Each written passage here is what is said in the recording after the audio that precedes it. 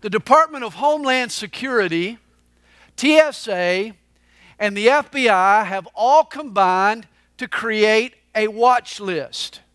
They've compiled a list of suspected terrorists and suspicious individuals. Board an airplane and TSA screeners will check your name against the watch list.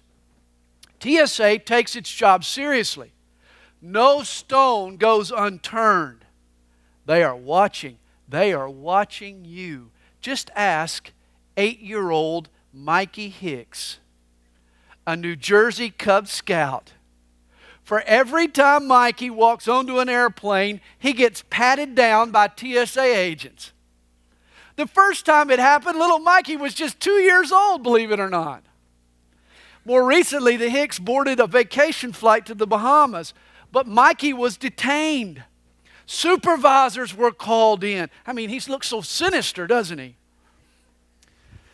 Little Mikey was subjected to several passes of the X-ray wand.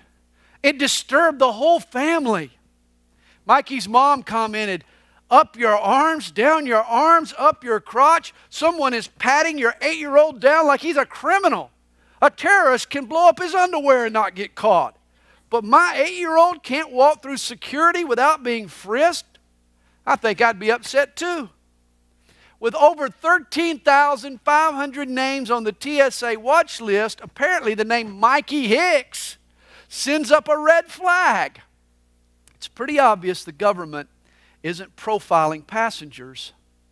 There are not too many terrorists in the second grade. You know, it's odd that an 8-year-old Cub Scout is on the federal government's watch list.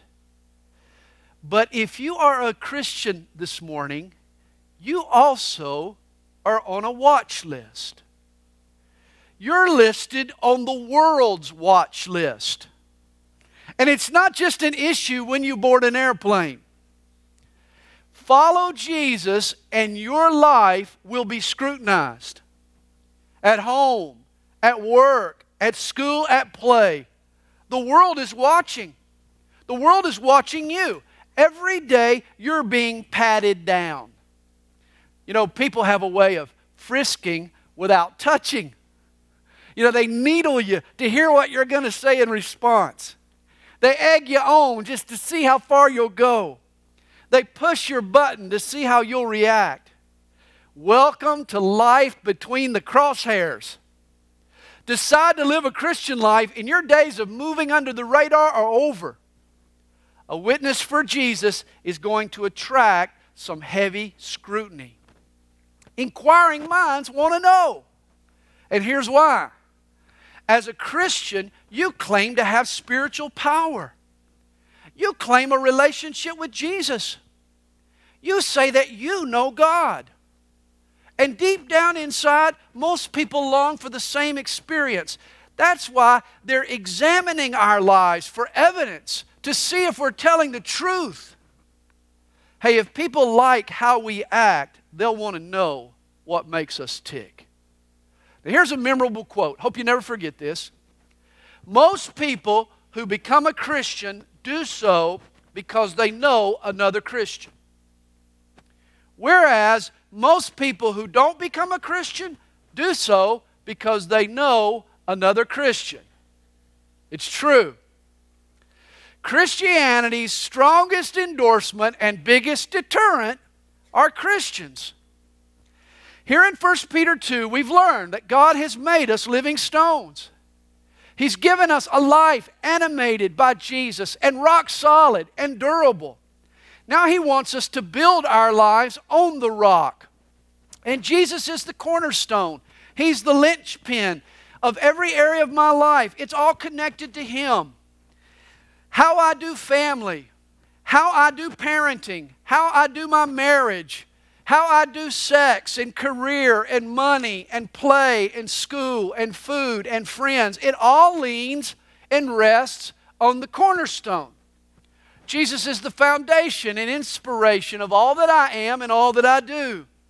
I stack my life on Him. He becomes crucial. Pull Jesus out of our life and it'll crumble like a house of cards. Jesus needs to be the keystone in our lives. Today is our third week in chapter 2. In week 1, Peter told us that we've been made living stones. In week 2, we're now living on the rock. But here in week 3, Peter is teaching us that we're also living in the world, that our lives are on display. He writes to us in verse 12.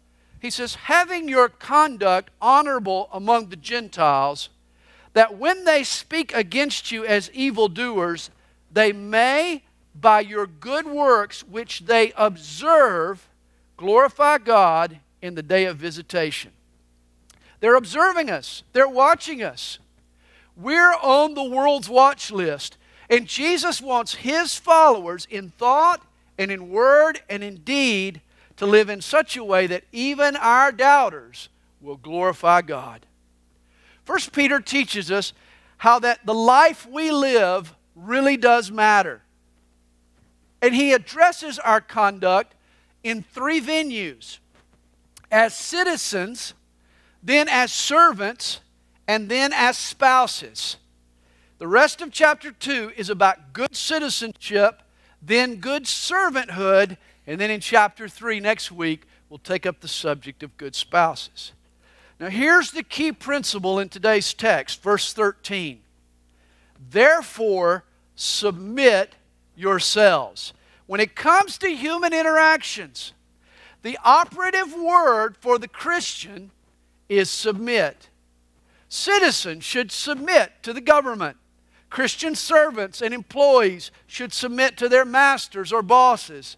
Wives should submit to their husbands. Even husbands should submit to their wives. Understand this virtue of submission.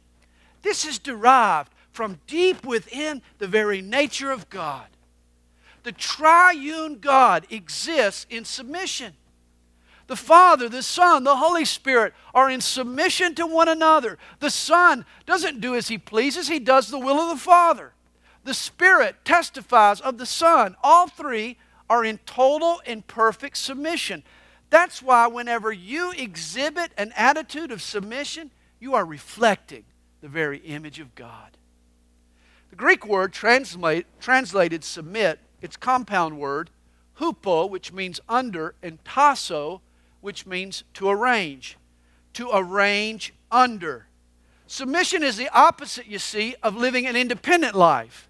It's an attitude and a lifestyle that accommodates and cooperates with other people.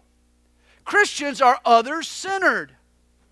Jesus died because He loves people, and His love should cause us to arrange our lives around the needs of other people, rather than a my way or the highway kind of a person.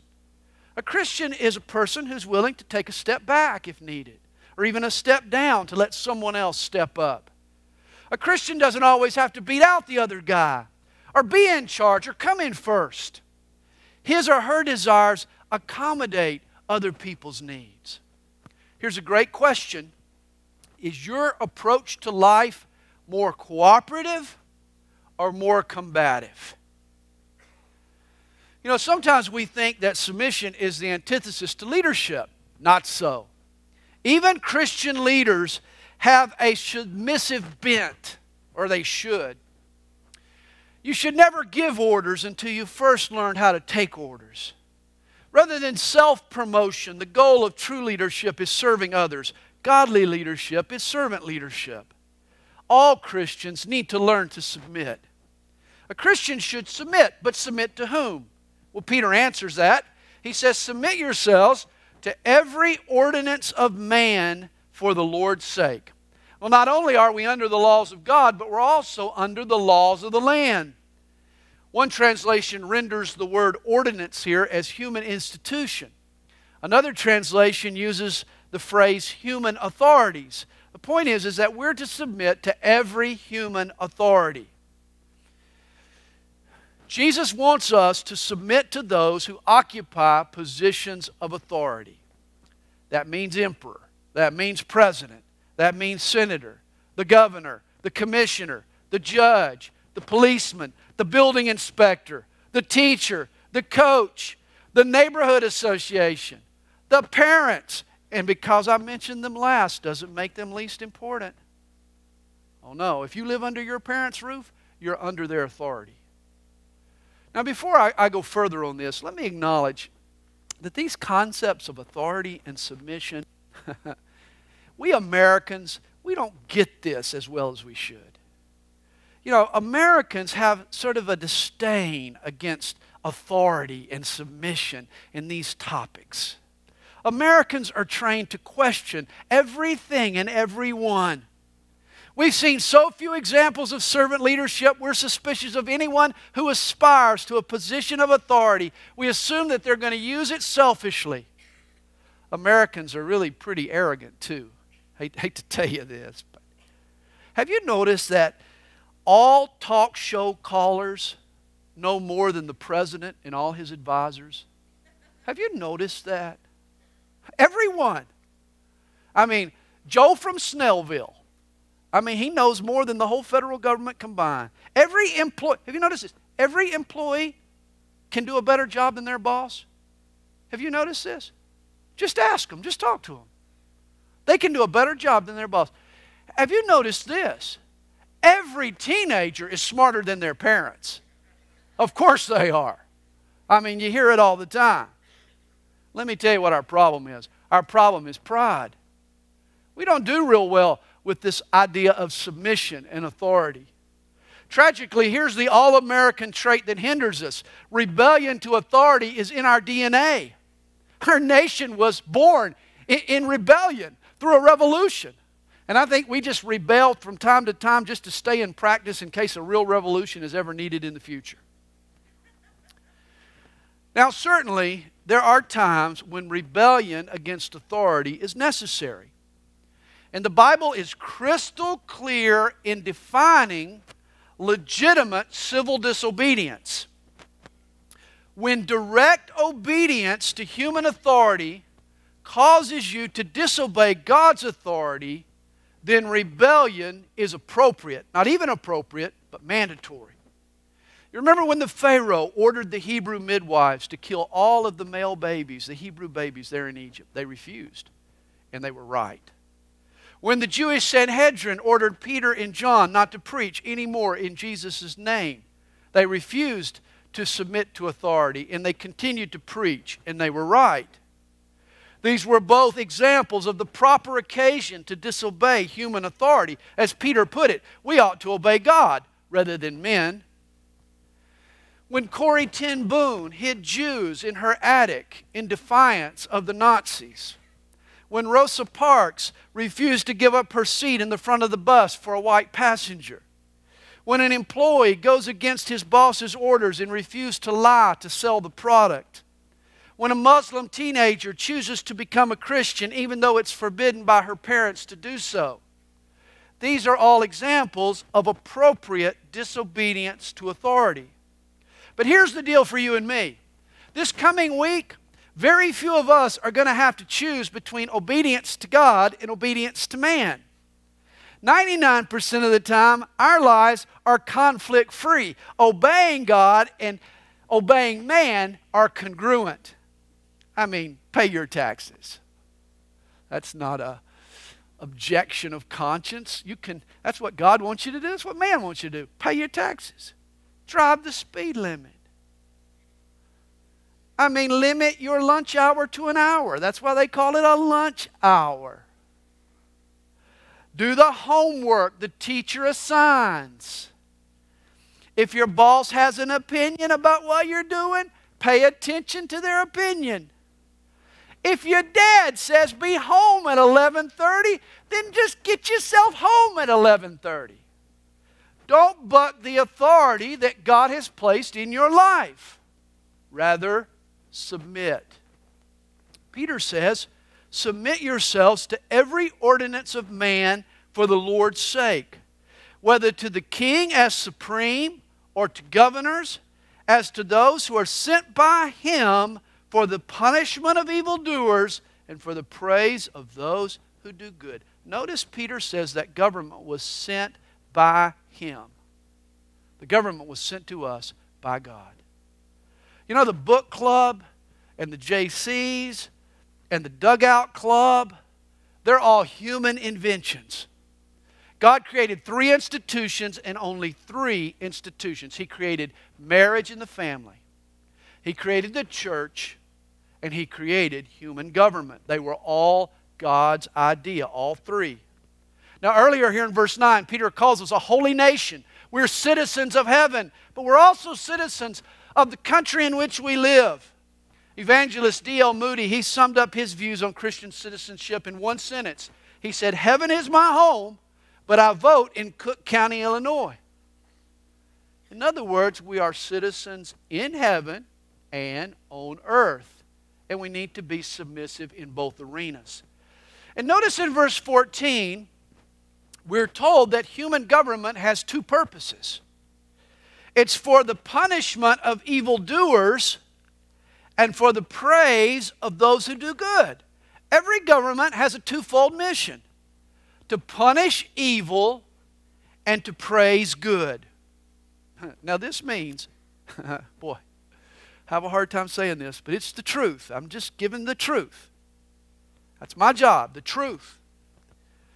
Next time, though, you turn a corner and you see a big fat motorcycle cop sitting on the seat of his bike, pointing that radar gun right at you, according to Peter, according to God, according to me, he has been sent there by God. Now I've said it. And I do believe it. Somewhere deep down inside, I do believe it. He was sent there by God. God has created government to keep order and to punish the lawbreakers. Now, we all know about government's efforts to punish.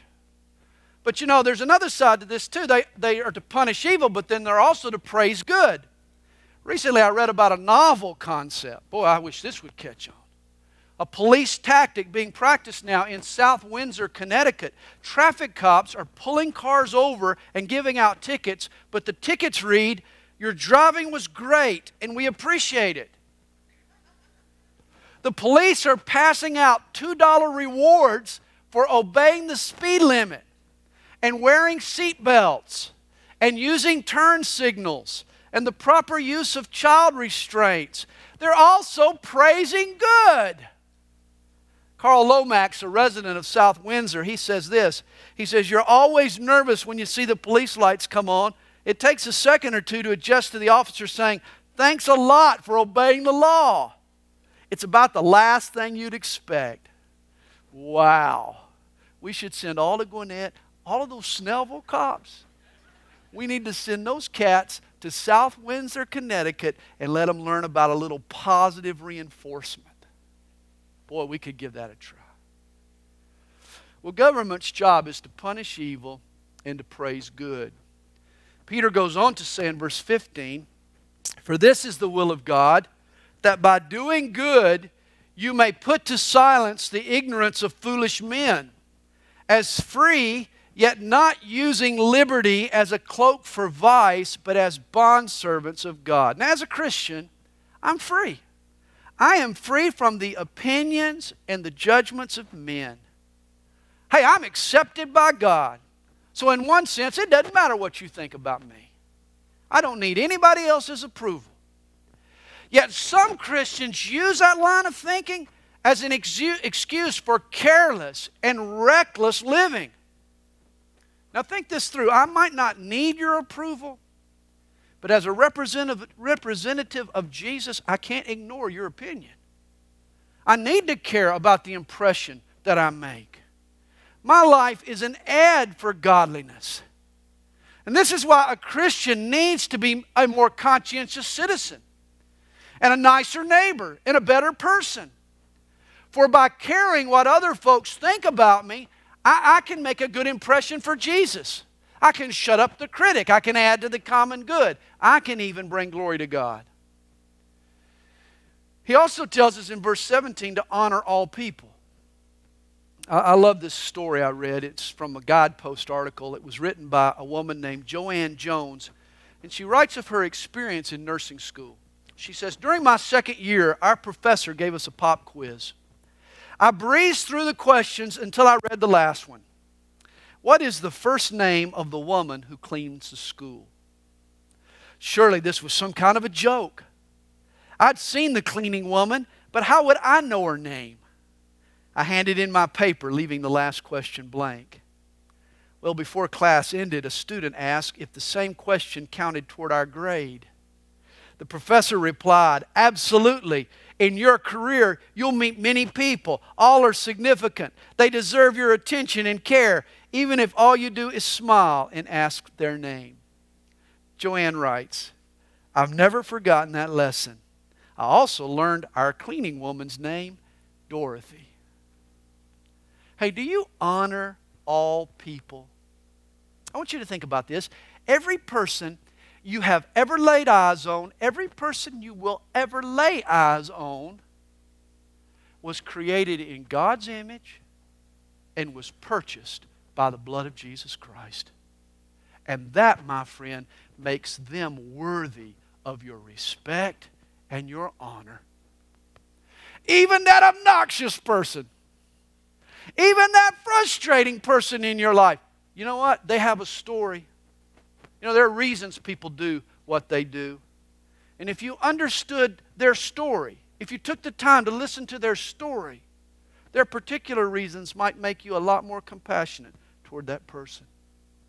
We need to honor all people. And then Peter says we need to love the brotherhood.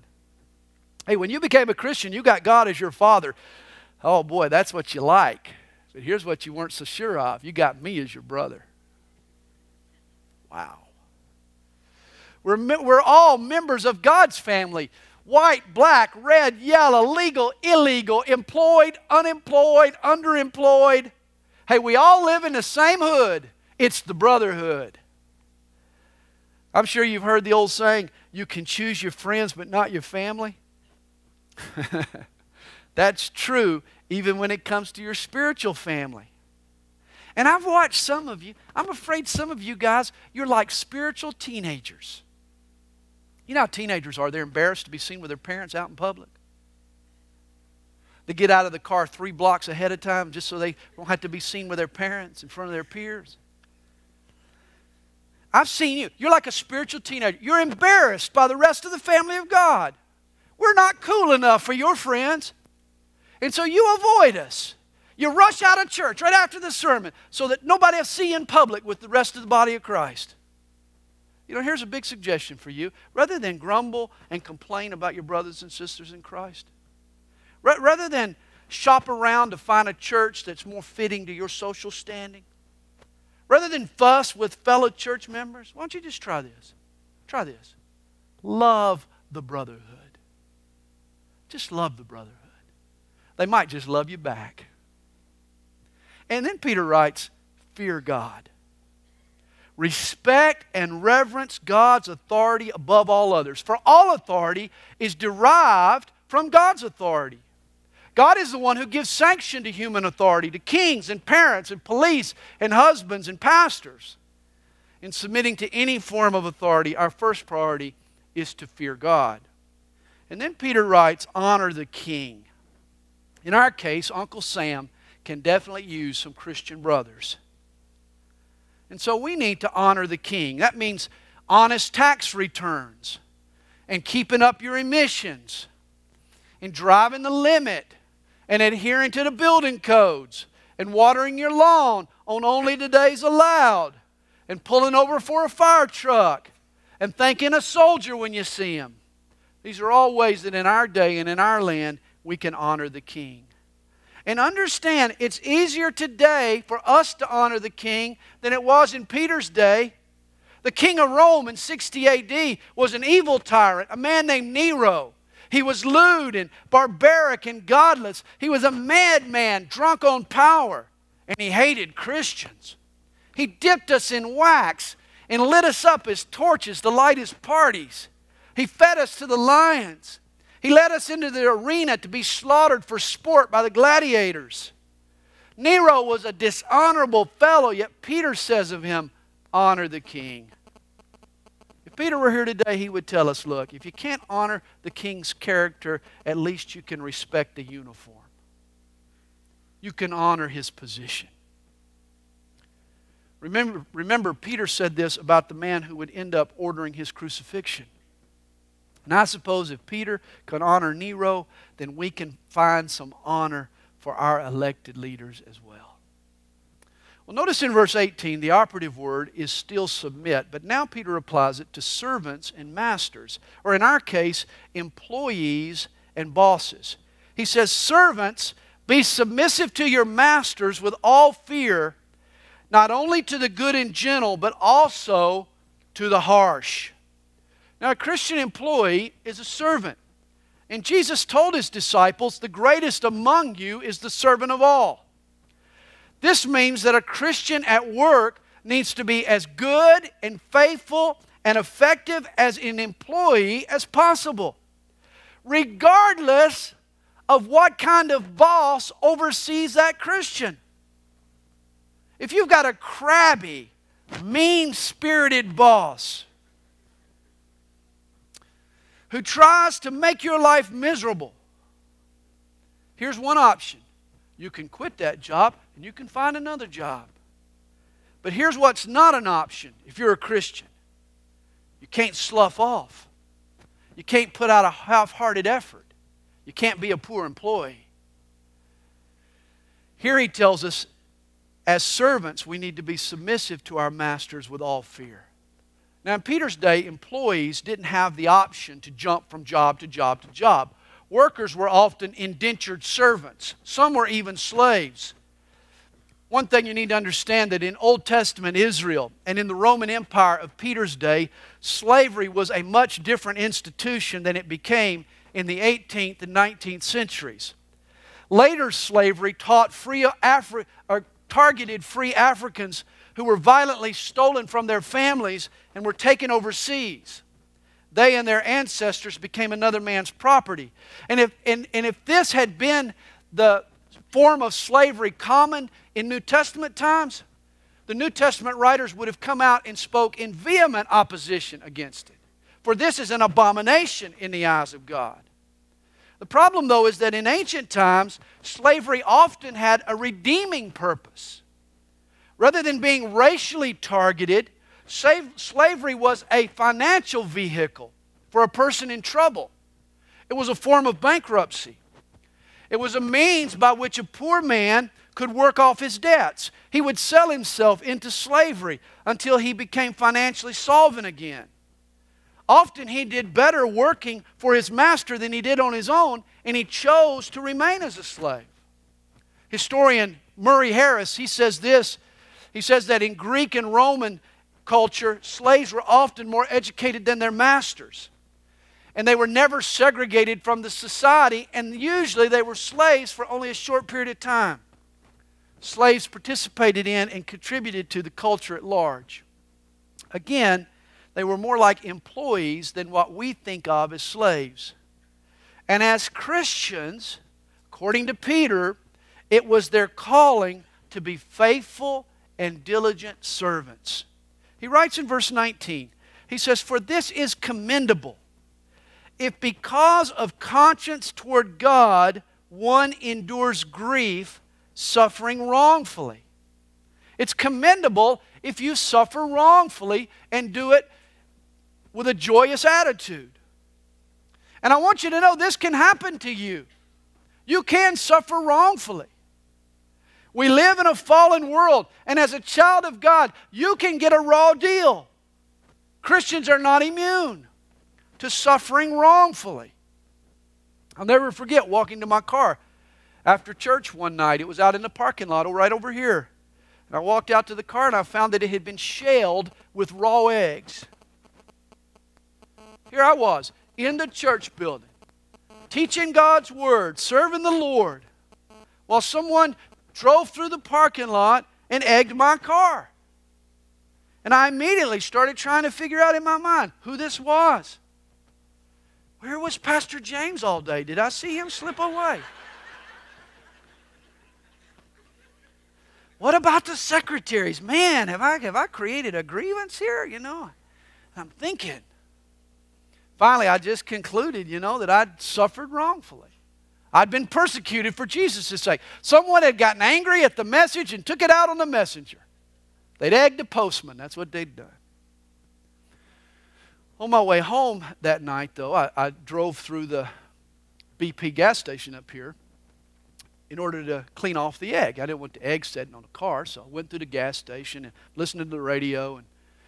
And I was driving through the car wash there, and then it dawned on me. I said, man, this is costing me $5.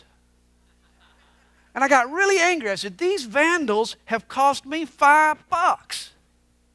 And I started copping an attitude. God, I've been serving you, and it's costing me $5. And at that very moment, no joke, at that very moment, guess who came on the radio? I did. It was one of those 30-minute spots that we did that highlighted one of the 8 Beatitudes. Suddenly, my voice comes on the radio, and guess which Beatitude was in the rotation? Matthew 5, verse 10. Blessed are those who are persecuted for righteousness' sake. Rejoice and be exceedingly glad, for great is your reward in heaven. No joke. It was wild. Here I am reminding myself over the radio to rejoice in my heavenly reward. I never thought God would allow me to have a radio ministry so I could minister to me. The story did have a happy ending. The person who threw the eggs eventually came forward and apologized, and today we're friends. Yet, boy, I learned a lesson that night. There are times when God allows His kids to endure grief and to suffer wrongfully. It's not your fault. You're just trying to do good and serve God, and it comes back to bite you.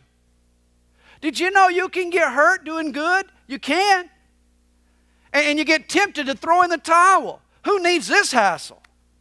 For a pastor, this is an occupational hazard. It happens often.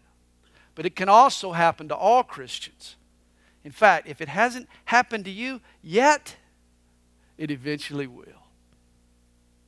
And when it does, I want you to remember Peter's logic. He says, for what credit is it if when you are beaten for your faults, you take it patiently? But when you do good and suffer, if you take it patiently, this is commendable before God. Here he draws a great distinction. There's a big difference between suffering for righteousness' sake or Jesus' sake and just suffering because you're being a jerk. It's a big difference. I know Christians who are self-righteous and they're pompous and they're prideful and they're unloving and their coworkers and their neighbors laugh at them. Oh, what hypocrites! And yet when they hear those slights and those insults, they just stick out their chest a little further. And they, oh, look at me. I'm being persecuted for Jesus' sake. No, you're not. You're being persecuted because you're a jerk. Christianity takes a black eye when a hypocritical Christian sulks about like they're a martyr when they're really just a dweeb. Don't be a dweeb. Rejoice if you're being persecuted for being a saint. Repent if you're being persecuted for being a snob. Verse 21 tells us, for to this you were called, because Christ also suffered for us, leaving us an example that you should follow His steps, who committed no sin, nor was deceit found in His mouth. And here he quotes Isaiah 53, who when He was reviled, did not revile in return. When He suffered, He did not threaten, but committed Himself to Him who judges righteously. Now here's the example Jesus left us. I want you to stay with me here. Here's the example Jesus left behind. Jesus was a shock absorber. Jesus was a shock absorber. Jesus allowed the rage to end with Him. Hey, this world specializes in swapping insult for insult. Have you noticed we live in an angry world? The boss is angry and he takes it out on old Job. He slaps him around at the office. And then Job comes home, and what does he do? He verbally slaps around the kids. And then his boys go out and they slap around the neighbor's kids. And the whole world just exchanges slap for slap, and we end up just plain slap happy. Hatred passes from person to person until it comes to a Christian. And that Christian stops the chain reaction. We've been called to imitate the Lord Jesus. When He was reviled and insulted, He didn't revile in return. When Jesus was slapped, He refused to slap back. When He suffered, He didn't threaten to retaliate.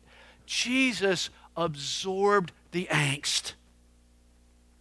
When the frustration of sin and the fallout from a fallen world reverberated back at Jesus in the form of the cross, Jesus returned love for hatred. He absorbed the slaps. Rather than respond with the back of His hand, He responded with an outstretched hand. Jesus showed mercy to the merciless, and as His disciples, so should we. If you're being slapped around by people or by circumstances this morning, I'm not suggesting you just sort of suck it up and invite a bloody nose. No, to the contrary. I'm telling you, you need to fight back, but not as a slapper, rather as a lover. When the world slaps at you, you need to deck them, but you need to deck them with love. You need to fight evil with good. You know, weak people have to retaliate to show their strength. But real strength can absorb the blow and transform its impact into the opposite response. Jesus retaliated, but He did so in love. And He's calling His followers to do the same. On the cross, Jesus was a shock absorber, but that's not all He did. He generated some shock waves of His own. Notice verse 24 adds, Jesus Himself bore our sins in His own body on the tree, that we, having died to sins, might live for righteousness. You know, today the popular treatment for addictive behavior is a 12-step program. But God has a one-step plan. It's called the cross. On the cross, Jesus put an end to sin. He bore our sin in His own body. But notice, it's not the sin that dies. We're the ones that are crucified with Christ. Here's what happens. Often we pray that God kills the fleshly lust, that God kills the out-of-control desire that torments us. But it's not the sin that dies, it's us that die to the sin. We've been crucified with Christ. God changes us. You see, sin isn't less attractive to a Christian, but when a person becomes a Christian, they get less attracted to the sin. In the temptation situation, we want God to remove the temptation or to make it less tempting. We're focusing on the wrong end of the temptation. God's solution is to purify me, to change my identity, to change my desires. As Peter puts it, we've died to sins so that we can live to righteousness. The more I'm focused on who I am in Christ and what Jesus did for me, the stronger my identity grows. Righteous desires begin to replace unrighteous ones. This is why I say the cross is the cure-all. It's God's one-step approach. And then Peter even reminds us, he says, by His stripes you were healed. The blows absorbed in Jesus' body have become the antidote for our sin and even our sickness. You understand how a vaccine works?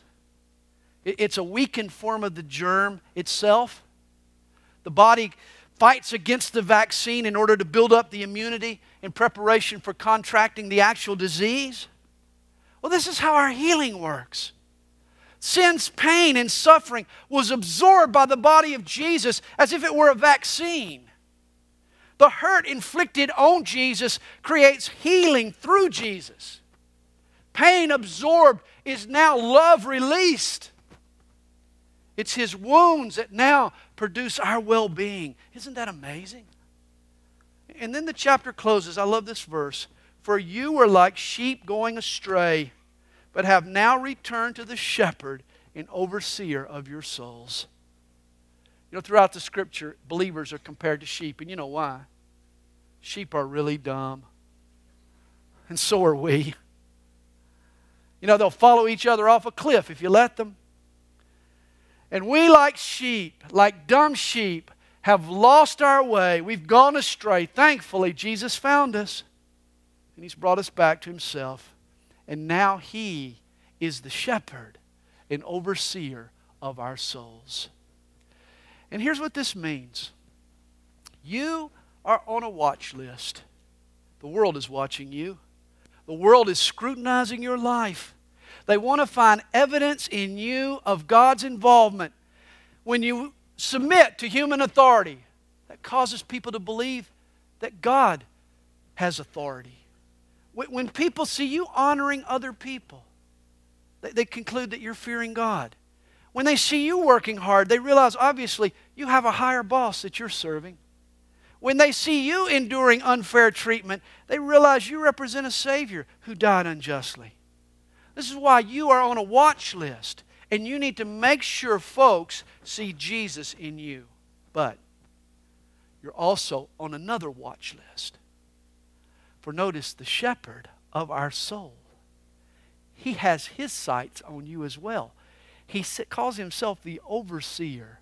He's your overseer. He's looking at you. He's watching you as well. But not to pick you apart, rather to pick you up. Not to scrutinize and analyze you, but rather to save you and heal you. Oh yes. Both man and God are watching you. And that's why we need to live our lives in submission to both.